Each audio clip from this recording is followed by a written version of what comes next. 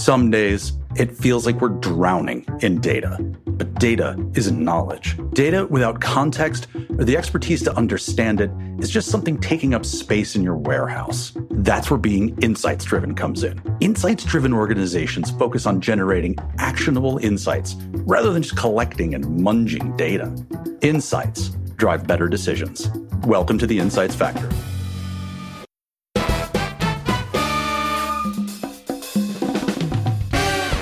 Thank you to all the listeners joining us today. It's going to be a fantastic episode. Not only am I joined by a guest, I have my frequent co-host for those who have listened frequently. I've got Sean Cline, our industry principal here at Seek. You can definitely tell where he works if you're on the video feed. But the big guest here today doesn't really need an introduction, but I'm going to do it anyway, just to make him feel self-conscious about it. Technically, by day, he is the Partnership Acceleration Lead at Flywheel. But my guess is you're going to have heard of him and have listened to him on the illustrious podcast, The CPG Guys. And I have to start out simply by saying a thank you for even having the CPG Guys. As I've mentioned almost every episode, I come to this in a very different way. I'm from a technical background, a developer background, doing machine learning, AI, data science kind of work, and have had the good fortune of working with people in the CPG industry to learn this. So part of this podcast is me learning and figuring out what's going on, but with people like Sean Cline and being able to get us contacts like the Mr. Peter V.S. Bond. So I am thrilled to have you here. Thank you so much for joining me. It's a pleasure, Ian. Great to join you and Sean. What a wonderful day to do it, too, as the crisp air in New England starts to permeate the world we live in. Fantastic. The reason we actually have Peter with us today is not because of me, not because of my reach out, but because we're lucky enough to have Sean at our company. And I believe the two of you ran into each other in an industry event recently. Is that right, Sean? Peter, we seem to see each other at Grocery Shop and Shop Talk only, like Vegas, and we're together. And we're talking about, I thought the Vegas rules were everything that happens in Vegas stays in Vegas. And here we are getting together after. We're making an exception. It's as far as it goes. Right? And you're significantly taller in person than I thought you would be. Now, granted, I'm significantly shorter in person too. So, but yeah, it seems like we only see each other at these events, but happy to have you here. Really super excited. I've got a couple of questions. Well, first, let me start by saying it's 80 degrees here in Bentonville. And I think you said you've got fall weather happening. So we're still in shorts and sweaty. So it was 37 when I walked out the door this morning to take my daughter to school. And it was nippy. We'll just say that.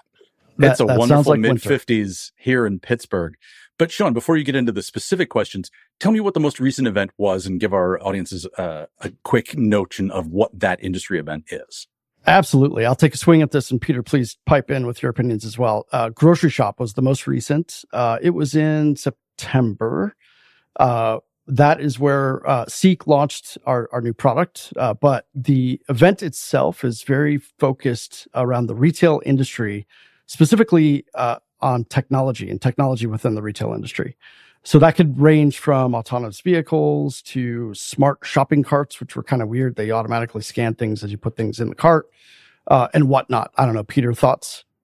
Yeah. So Grocery Shop was created in 2018 as an offshoot of Shop Talk, which was more focused broadly on retail. So it was more encompassing of big box retailers, department stores, you name it. And there was a calling that they needed something a little more specific to grocery industry. So they ended up creating Grocery Shop. So I think there were a little over 5,000 attendees this year, up from year one, which was 2,000 back in 2018 pre-pandemic. And what I would say, it was decidedly grocery, a lot of brands present, not just brands on stage, a lot of brand people. I know quite a number of manufacturers in the sales and e-com organizations brought their whole teams there to learn, to interact, to connect with one another and to see what's going on in the industry. So I would say when you compare it to some more legacy industry events, I'm talking about the Food Marketing Institute, FMI, and Midwinter meeting, I'd say the median age for Grocery Shop is about 20 years younger than the FMI event. So it's so you guys are decidedly helping young. to bring that down. That's nice. I'm definitely not in the standard deviation. I'm definitely on the outside, but a younger crew, and to Sean's point, very focused on technology enablement, digital path to purchase, omni-channel. But I would say that what was interesting about this year was, sure, I think of Wheel of Fortune, the final puzzle, and they do the RSTL&E where they give you those letters. Like, of course, everybody's talking about generative AI. That was up there. But I think with the return to stores and people shopping in retail, there was definitely a focus on getting things right at retail. Supply chain was a big issue. So it wasn't as digitally monolithic as it had been the last couple of years during the pandemic, but it's definitely still predominant, but some broader issues that all retailers are starting to deal with. But a great conference. It's one of my two favorites, the other being Shop Talk, and I wouldn't miss it. It was great to see Sean there. Oh, that's terrific. Well, it's good that we can be at those. Seek is relatively new, but the people we have are not. So it's kind of fun. Wish I'd gotten the chance to go out there maybe next time to see how this whole thing works, because I think it's fascinating getting to talk to these people. But Sean, it looked like you had another question. Yeah, I was just thinking, I feel like you've answered this already, but what would you say the biggest takeaway for you was from Grocery Shop? Yeah, for me, it's that retailers are trying to keep pace and embrace a lot of these new technologies and capabilities. I think there were no fewer than 3 sessions devoted to the topic of AI.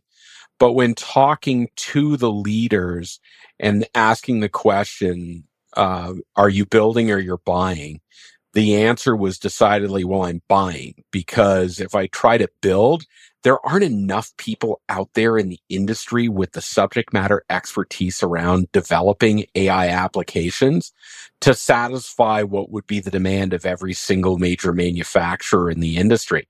So they're relying on third parties like Microsoft and its investment in OpenAI, or Google and Bard, to start getting their feet wet. They are still focused on what I consider fundamental activities. So if you think about you're an omni-channel retailer and you're selling across multiple different platforms, just the thought of like trying to create content that is compliant with a specific retailer, and then you have, several hundred retailers you're trying to do that with, that's just not humanly scalable without an armada of people. So thinking about using AI to just modify textual content, or even creating image iterations that are size compliant with the product detail page of this retailer versus that retailer. That's kind of like the entry point where I think most people are going. Not much more sophisticated than that, but a lot of promise and a lot of aspirations. That was my biggest takeaway from this event. And a question on the generative AI. Where specifically do you see most of the impact? Is this going to be between the brand and the retailer, say operational, or is it more retailer to customer, and it'll be the interface and the way the customer interacts with something? What were people talking about in the ways that generative AI for this world starts showing up? So let's talk the B2B first. I think the ability to improve the content on a product display page to make your product detail page, rather, to make your product more discoverable, is a noble and meaningful pursuit. So I think it's going to do that. On the B2C side, that's the really interesting one. I think it's going to have a fundamental effect upon how people conduct search. If you think how search is developed, it's very much a vertical experience. And this is what I mean.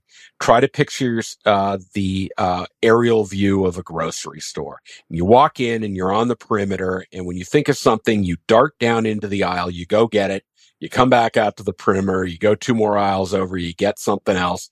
And that's a very vertical search, because you're searching item by item by item. And that's how Amazon works. Amazon has an endless aisle, but it's all about eaches. Most people come to Amazon, they know what they want, they type in the search term, they grab what they want, they put it in the basket, they check out, and they're done. But I'd ask you this. Do either one of you think about shopping on Amazon for the 4th of July party, backyard barbecue? No, because ultimately it's a lot easier for you to walk into your local grocery store or Target store and go to the section of the store that they've devoted to the 4th of July, where you can throw everything into the basket. It's much more time saving. So that's where generative AI is having a profound effect. Look at what Instacart has done with Ask Instacart.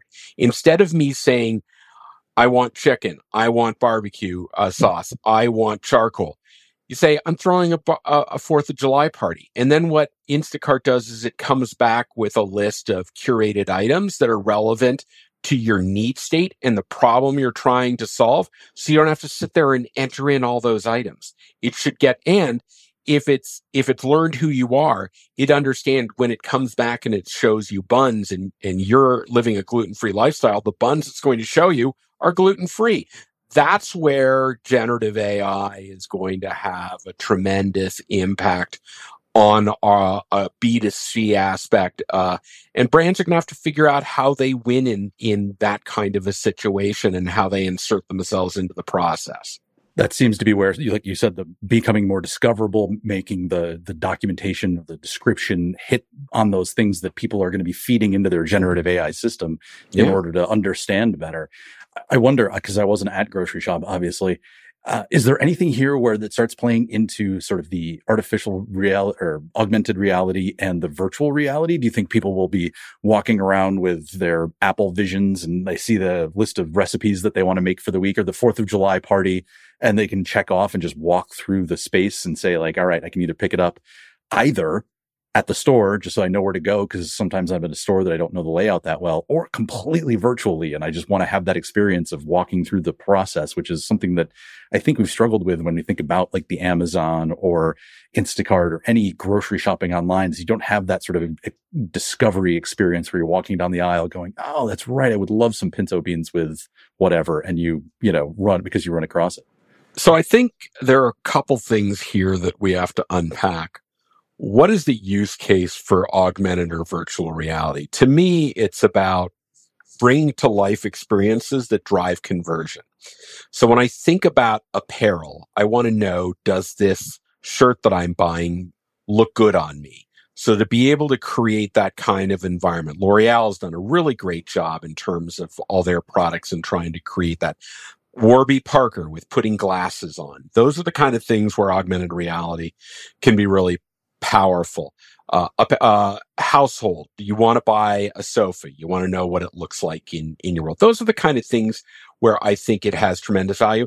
I'm not so sure about necessarily I want to shop a virtual store because I don't really need that experience. Maybe with a recipe so I can see how a product is prepared and I can actually watch someone chopping it. And it's more than just the straight up video. It's giving me a little more context. Like when my wife says, my wife is a baker by skill. And I don't say that she's really skilled at it. I'm saying that she doesn't know how to cook. She knows how to bake. She knows how to bake because it is precise instructions. This amount of ingredient in this kind of a pan for this number of minutes. If the recipe says brown the chicken on both sides, that is way too much for her. She's just like, no. How many minutes? What temperature setting do I need to do that? That's where augmented reality can actually help someone who's, shall we say, culinary challenged in terms of their cooking skills. I love my wife. I'm just teasing her. No, I've always heard cooking is an art, baking is science, right? So, yeah, exactly. Browning is a matter of taste. The exact amount of baking soda that you want in a recipe is something that you can measure out easily. So that's really fascinating. That's an interesting way to think about it. So we don't see that as much. Is there any possible use case for the augmented or virtual reality for, say, the people who are doing the work at the grocery store, or even the people with the brands, like checking to see as they walk through to try to do stock and understand like how their items are being purchased? Sure. I mean, I think about the original Google Lens device when it would pop information up on and it would only be visible by the wearer. So if I'm shopping the store and if I'm using a store as the fulfillment center and then I need to pick items, it could very well create that environment where I'm able to tick my list off very quickly, and it can facilitate a more expedient process for fulfilling an order. That I think has tremendous value. Or it can highlight a great tool that Instacart does is they have the little carrot function, whereas you're walking through the store, the app will tell you where the product is on the shelf, because when you're trying to find that tiny little bottle of hot sauce among 600 hot sauce bottles, it'll say, it's right down there in the fourth aisle. So yeah, it can add some value to the in-store shopping process for both someone who is trying to fill the order, or even for an individual shopper who's trying to find the product. Because I know where the core items in my basket are for the things I'm buying repeatedly, but if I need to find cream of tartare because I'm creating some kind of a souffle, then it's going to be, I know it's in the spice section, but I have no idea where it is. So that can be very useful. Well, even before the world gets to all this augmented reality, virtual reality, generative AI being core to everything that's going on, they're going to need data. And that's one of the big things that we think about and talk about here at the Insights Factory is this kind of data. I'd like to go back a little bit in your history. Are you someone who's used data? Are we going back by? Are we going back in time by hot tub or DeLorean? Because I kind of need to know. Is there room for me in the DeLorean? Yeah, flux capacitor. That's all I have to say, Chad. That is much more my speed. I know. I'm aware of 88 miles an hour travel, but I've never been that comfortable with hot tubs. So, thinking back, is data something that was prominent in the way you did work before? Has it grown over time? Oh my God, yeah. So when I think about entering the CPG space in the early 90s after I got out of business school, big data was centered primarily around transactional volume from retailers. So the two big players in this space, IRI, now known as Circana, and Nielsen, now known as Nielsen IQ, they made their claim to fame by procuring from retailers store level transaction data, aggregating it, cleaning it up and organizing it, and then reselling it to manufacturers so they could do basic functions like understand what's my share in the category. What did I grow the business? How much of my volume could be attributed to incremental sales driven by a display or a feature in the weekly circular? And that was crunching a lot of data. And when I entered, for the most part, these two players would sample about 10% of the stores in a retailer's chain and then project out the sales for the entire chain. Why? Because they didn't have the functional capacity to process that much data. So the limitation was on processing, not collection. They could sample it from anywhere, but they couldn't do anything with that mountain of data in any sort of reasonable amount of time. Exactly. And fast forward now, and we're talking about massive amounts of data that not only take into account the products in the store and the causal conditions, whether it was on display or things, but actually who the consumers are, who longitudinally connecting transactions at a household level so that you can understand the purchasing behavior over time of individual consumers. That unlocks a tremendous amount of capability. Prior to that, IRI and Nielsen were maintaining what they called consumer panels. They were a group of about 100,000 households that they would select based upon their conformity to the demographic distribution that the Bureau of Labor Statistics and the census told them were ultimately representative of the United States. And the problem when you do that is you're, again, projecting. But when you want to try and look at a category like shoe polish and the purchasing behavior of 100,000 households in shoe polish, when you go below the category level, even the brand level, the statistical sample size is so insignificant that it's not measurable or actionable information. Fast forward now, Kroger tracks 60 million households. It has 2.5 years of longitudinal data loaded into its data asset. And it's able to understand at an item level so many components of the transaction and build what I would call our propensity signals. And propensity signals are like demographics are useless in big data. They're all that we had for a long time.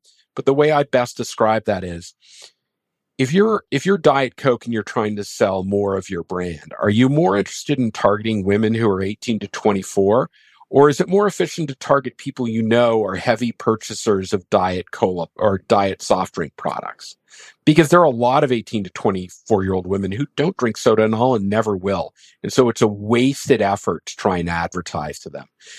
When you can process this amount of data, and I can sit there and use those signals to create enormous audiences that even as I start to apply all these filters to them, they're still sizable enough that I can create an audience.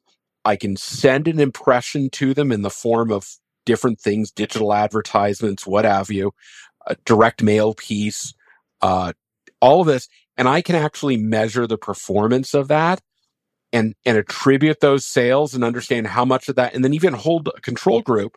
So I can say, what was the incrementality of the test group that got this versus the control group that didn't? That's fundamentally changing how brands are able to advertise and justify to their investors, their seniors in the company, the board of directors, that in the demise of more traditional mass advertising mechanisms like linear television and print media, which are declining at a precipitous rate, these are mechanisms that are not only replacing it, but are much better because I can actually measure performance. That's the power of big data. Sampling is both statistically powerful and materially powerful. So even if you could get a statistical, an appropriately significant statistical sample, it might not be a big enough group. Now we have That's both, the problem. and you can take those actions. Yep. But what I wonder is, on the human side, has it have the skills to understand and work with this data kept up the demand for it? Or are we in a world where there's just all of this data and we're still trying to get it to the point where it's something that everybody in the system can be using and take action on?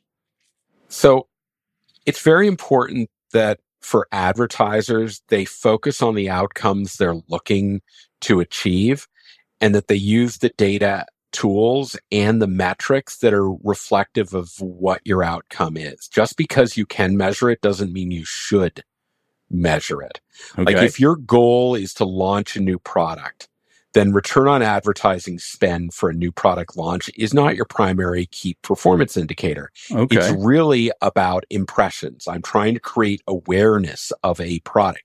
If I have a more mature brand, right, then these concepts of return on investment or return on advertising spend are much more meaningful, because you don't have to create this awareness. You're not spending this stupid money on making people aware that your product even exists. You're just telling people who either are loyal buyers of your product or occasional buyers of your product or buying categories that are adjacent, here are my products and I've got a fundamental offer that's designed specifically for you. So if Sean here is an avid loyal buyer of my brand, my goal is to get him to expand his consumption. So the offer that I might give him, may say he spends $30 a month on my brand. I may send him a specific offer that says, you know what, Sean, if you spend $40 over the next month on my brand, you're going to get an extra $2 back. Whereas with you, Ian, you've never bought it before. My goal is to just get you to buy it once. So I might give you a very rich offer, but the threshold that I'm trying to get you to achieve is not $40 like it is for Sean. It's just buy one unit. That's the power of big data.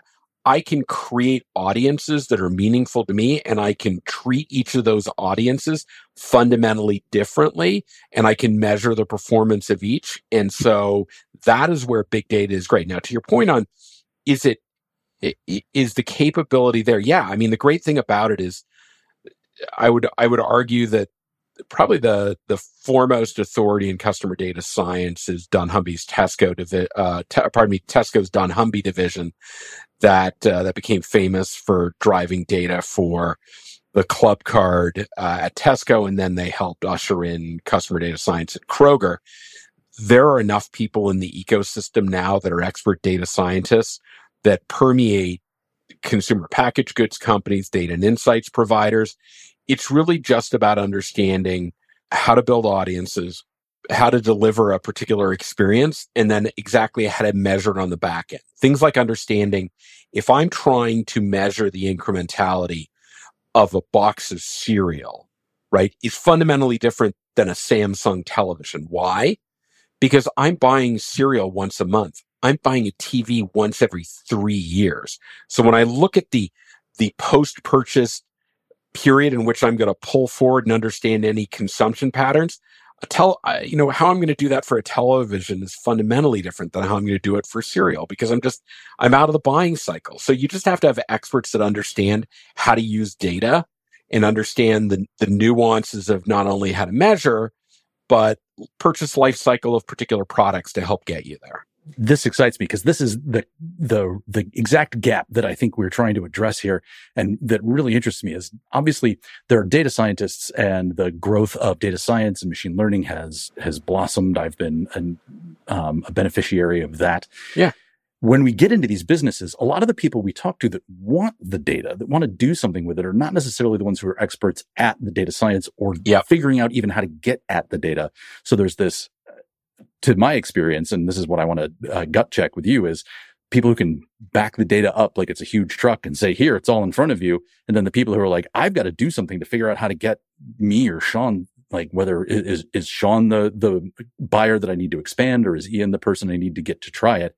So living in that kind of gap, it still seems to me that there might be some missing connection there, that, Sure, the whole business wants to be quote unquote data driven, but you put tons of data in front of someone, they might not be they're the business experts. Like you said, they're the experts who are like, I know what to do with this, but I'm not sure how to get this out of the data. So that's where outcomes become important. So if I manufacture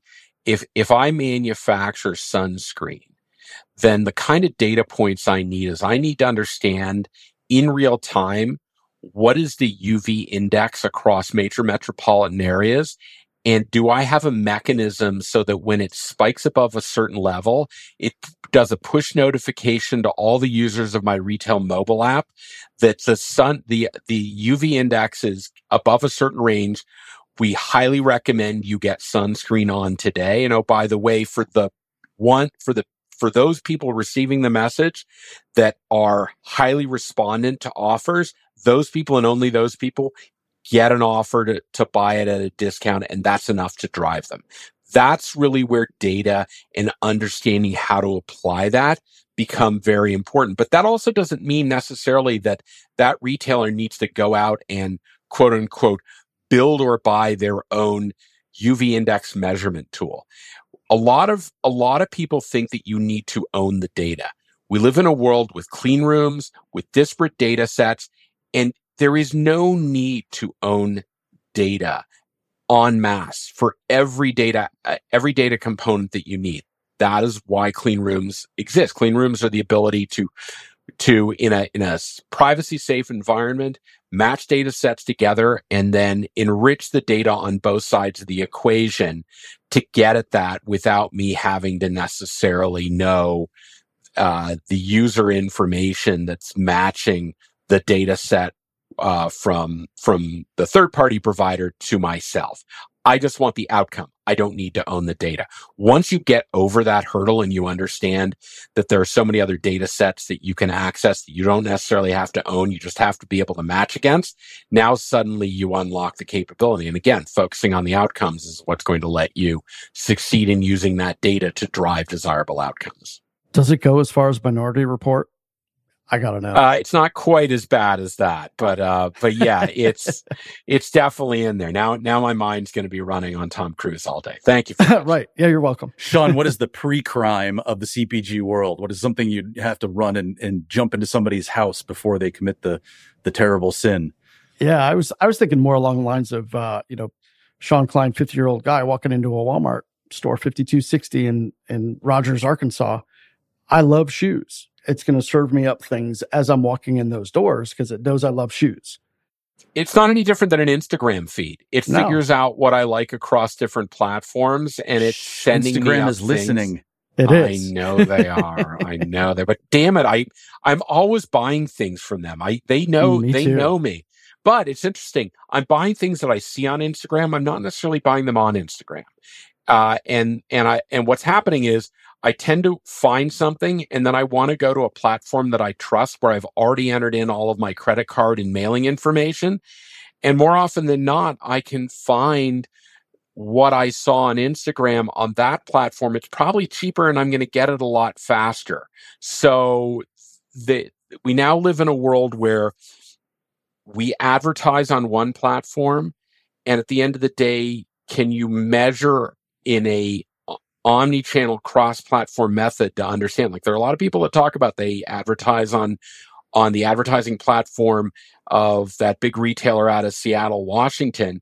And when they stop advertising, they see their brick and mortar sales in markets decline. And that's because it has an effect on how we shop in general, not just how we shop on that retail platform. That's why data is so important. When you are talking about these things like the data room, like enriching data, like not needing to own data, do you find yourself at the leading edge of this and being a thought leader in this, or are a lot of companies taking this step towards what you're talking about?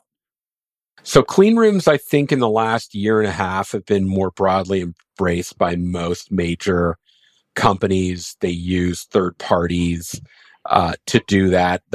Some retailers have their own clean rooms. Certainly Amazon's most notable for Amazon Marketing Cloud, which is a huge clean room.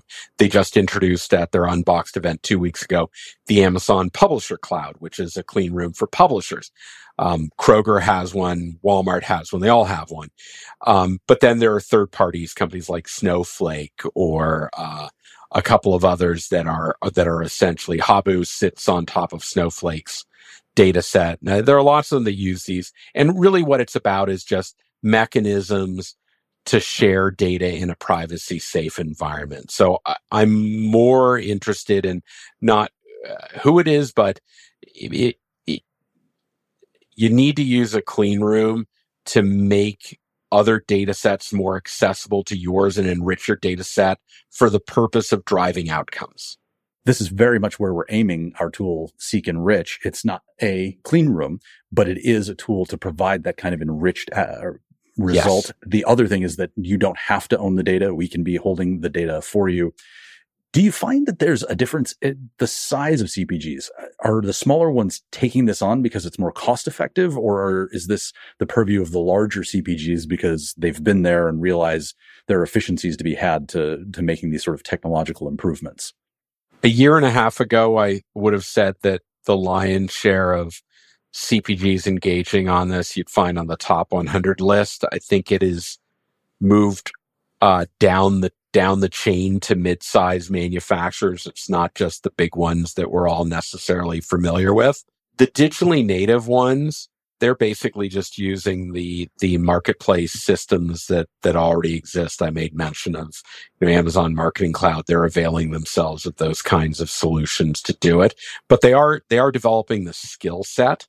I would say that they tend to focus. The smaller you get, the more you tend to focus on one, maybe two retail platforms, and then using whatever tools they have as data sets. When you're a larger consumer packaged goods company, multiple brands, multiple lines, then you're much more focused on not necessarily using a retailer's platform, but using a tool that is more reflective of the data sets that you're interested in, and that's really where I see them going with it. Oh, excellent. What are some of the gaps that still exist that you think companies could be taking advantage of? What are things that you would say everybody could be benefiting from doing more of this on top of the things you've already mentioned? Are there things is there new trends or new items that you think like this is really going to change things? Generative AI being, of course, one of them. Yeah, generative AI is going to have a fundamental impact upon. As mentioned when I started this conversation with you, I work for Flywheel Digital, which is a managed services company that helps companies with search engine marketing and search engine optimization. If you think about what drives search engine optimization, it's everything on the product detail page, the description of the product, the number of images that are selected, the copy that's on the page, even ratings and reviews. One thing that what Amazon did, it got a lot of negative press when it was first released, but I actually think it's quite ingenious. They talked about ratings and reviews, and they were using generative AI to summarize key themes found across reviews. In the old days, the way, if you went to a product detail page on most retailer sites, they would say, here's the most popular positive review and here's the most popular negative review. Now, if that review didn't encompass all of the aspects that consumers consistently referred to as being positive or negative, then you were kind of missing the boat there. The ability to kind of summarize that into something in digestible English or whatever language the reviews are in, so that I can get just to read that one thing, and that's fundamentally game changing for me. That's natural language processing at its best. So I think AI is a really big thing. Privacy is still going to be a big issue. We talked about GDPR in Europe, the California Consumer Protection Act, CCPA. There are probably 11 other states right now passing or have passed similar types of privacy laws. Everybody's always concerned about, I want access to that data and I'll mingle it with mine, but I need to make sure that, one, I'm not giving them any of my personally identifiable information, and God forbid they give me any of theirs, because then I got to call in the lawyers, and that's when you start racking up the big bills. Oh, that's where those data clean rooms come into play too, right? Exactly. That PII doesn't sneak through. Never does. You just know I'm a 50-year-old guy who lives in Rogers, Arkansas, not Sean Cline, 50-year-olds. Exactly. Lots of protection. And so I think that's a big trend. I think supply chain and integration into the omni-channel experience is something that still needs a lot of work, and there's huge opportunities. Like, if you think of e-commerce and the journey as ending when someone clicks the buy button, then you've just comprehensively missed the point. From my perspective, that's just when the journey begins, because from that moment forward, your goal is to satisfy the customer and not make them regret they bought that product from you. You need to get the right product. This is the Instagram thing you were talking about. Exactly. You want to get it to them quickly. You want to get it to them in the best possible condition. You want the way you represented it on the product page and through the videos to actually, the worst reviews where the worst reviews typically come in is when they didn't accurately represent the scale of the product in the images. And so you think you're getting this big thing that you're picking up, and you find out it's like that big. It does what it said it did, but if you don't accurately reflect the scale of the product, you're going to disappoint consumers. And so that's why having supply chain at the table to understand every aspect of what is needed to deliver on that customer experience, and making sure that anyone who has beginning to end an investment in that process, that their performance is graded based upon the success of your initiative. That's when everybody performs at their best, because they have table stakes, right? They're in the game. And so for me, data is going to be the key enabler of all this. Think about, like I said, there are arguably about 600 retail media platforms and growing, right? So your ability to create content for 600 different platforms and have it be relevant for one versus the other, and that's data, that's insights, that's understanding the other side of the table and pushing the right content to the right person at the right time for the right experience. So this is where I'm going to take advantage of the expertise I've got here in front of me with both Sean and Peter.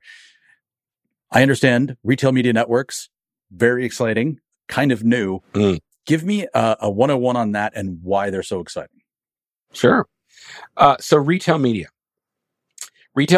is media. It's just media that is published by retailers. So if we think of traditional media, linear television, advertising on local TV, the Super Bowl, print media, the Sunday newspaper, That's all just media. What retailers are doing is they have the ability to communicate with their shoppers. How do they do that? They do it in a number of different ways. If we go back 20 years, the way that personalized retail media evolved is the delivery of, say, using the longitudinal purchasing history of consumers to curate and select coupons that were relevant for Sean. So Sean would, let's say the three of us got a mailer from retailer A, and we each had 14 coupons in it. The most effective way to do this is using our longitudinal purchasing data to, Ian, you're going to get 14 coupons. Sean's going to get 14. I'm going to get 14. And the commonality between those is only going to be dictated by the commonality of us actually buying particular products. So for the most part, we should have fundamentally different sets of products because we're different kinds of people. You're going to probably see some common things like bananas and milk, but but fundamentally it's going to be different, right? That's really how it evolved. Now it's, okay, with the deprecation of, we're 18 months away from a cookieless world where already iOS, Firefox, and Safari have ended the ability to track users on their platforms. And Google has announced 18 months they're going to stop letting that happen on Chrome, right? Well, retailers, they're not fundamentally affected by that because when people come to their site, they're always logging in to be able to see the deals they get. They've got all of that information.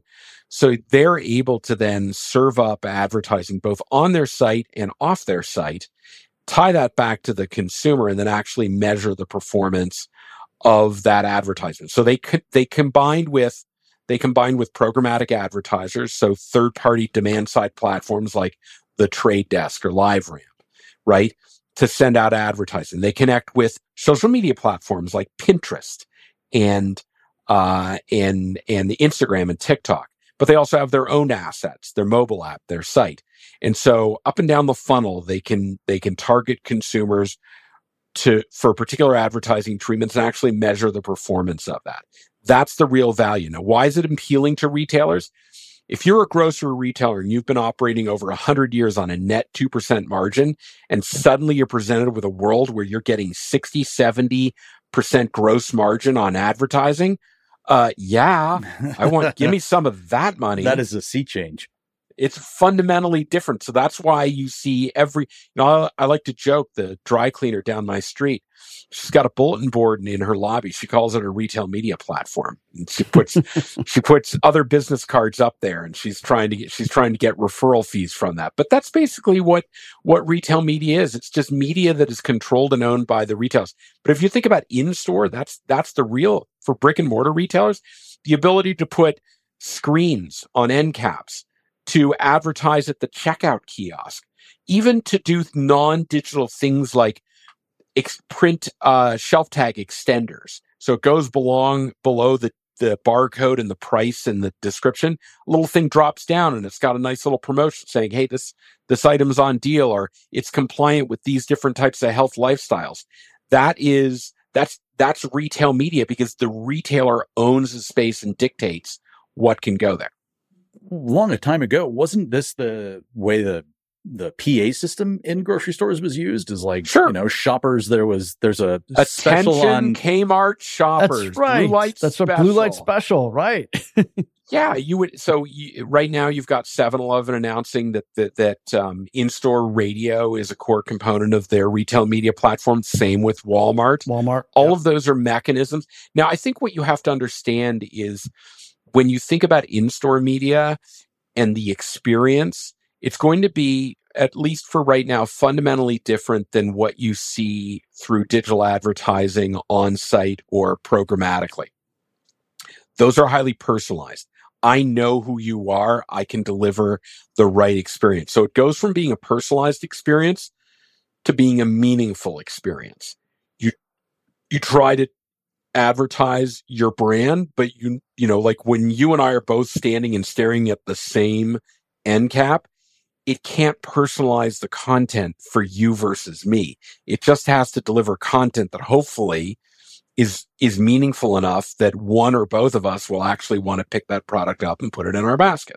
Right. So it's not just creepy like Minority Report that it knows Ian Cook's standing there. No. It knows that I need the gluten-free rolls for my 4th of July. Well, I think many of us are familiar with the story of Target and how a father once found out that his daughter was pregnant because Target sent him a message saying, "We noticed you recently bought a pregnancy test, and we'd love to be able to talk to you about prenatal vitamins." And that's the kind of, to your point, creepiness that that kind of warning most retailers and brands also don't want to put the consumer in that condition to blame them for those kinds of adverse situations. All right, Peter, I'm going to give you a magic wand. There's tons of data out there, but what George is it? Clooney. Oh, all right. Well, then we're done. That's it, folks. Okay. There's an amazing amount of data out there, but what is still something you don't see collected, or at least that is not being utilized as much as you think it could be for improving the way CPGs perform and the kinds of decisions they can make? I think the challenge is retail media is really powerful because it gives you very precise purchase behavior at a consumer level. What's challenging is that even among, if you look at a retailer like Kroger, and I know this because I worked with them for many years, even among their top 5% of most loyal shoppers, 43 cents out of every dollar they spent on consumer packaged goods was spent outside of Kroger. So my ability to understand the omni-channel perspective and this idea of what I've heard called the clean room of clean rooms, where I take all the different clean rooms for all my different retailers and I link it all together. Like, yeah, great pipe dream retailers aren't really keen on you mixing and matching their data with another. So I think there's a lot of work to be done on more granular understanding of omni-channel purchasing behavior. Now, some retailers have tried to get around that. Amazon's created their own panel, and they're basically reimbursing a couple 100,000 of their shoppers for scanning their register receipt. There's a lot more work to be done there to have a better understanding of omni-channel. I also don't see linkage to data sets outside of retail. Like, the blending, what happened during the pandemic is the blending between food service and QSR, Uber Eats, DoorDash. I want to understand what happens to my in-store purchasing when all of a sudden I see an uptick in food service orders.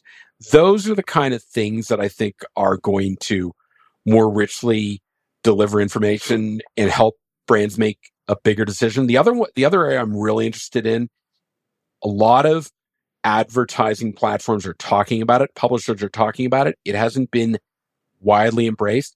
It's this concept of non-endemic advertising. That means brands that don't sell on a platform advertise on it. Best example, I go to Amazon to advertise my cruise line. You don't buy cruise line tickets or adventures on Amazon, but the audience that they offer and the ability to target an audience, highly desirable. So how do I go and do all of that and measure it?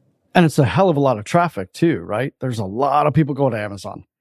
Exactly. So that to me is another unexplored data set for trying to find audiences that are meaningful to you as an advertiser, but I don't necessarily sell through that platform. I just want to talk to them.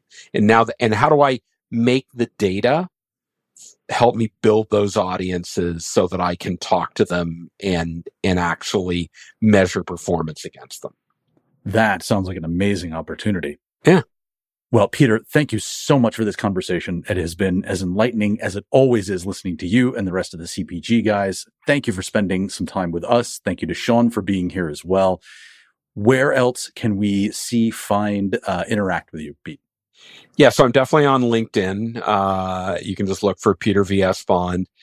Certainly go to the CPG guys, cpgguys.com. You can subscribe to it on any major or minor platform. You can ask your virtual assistant at home, "Hey, Alexa, play the CPG Guys podcast," and she will.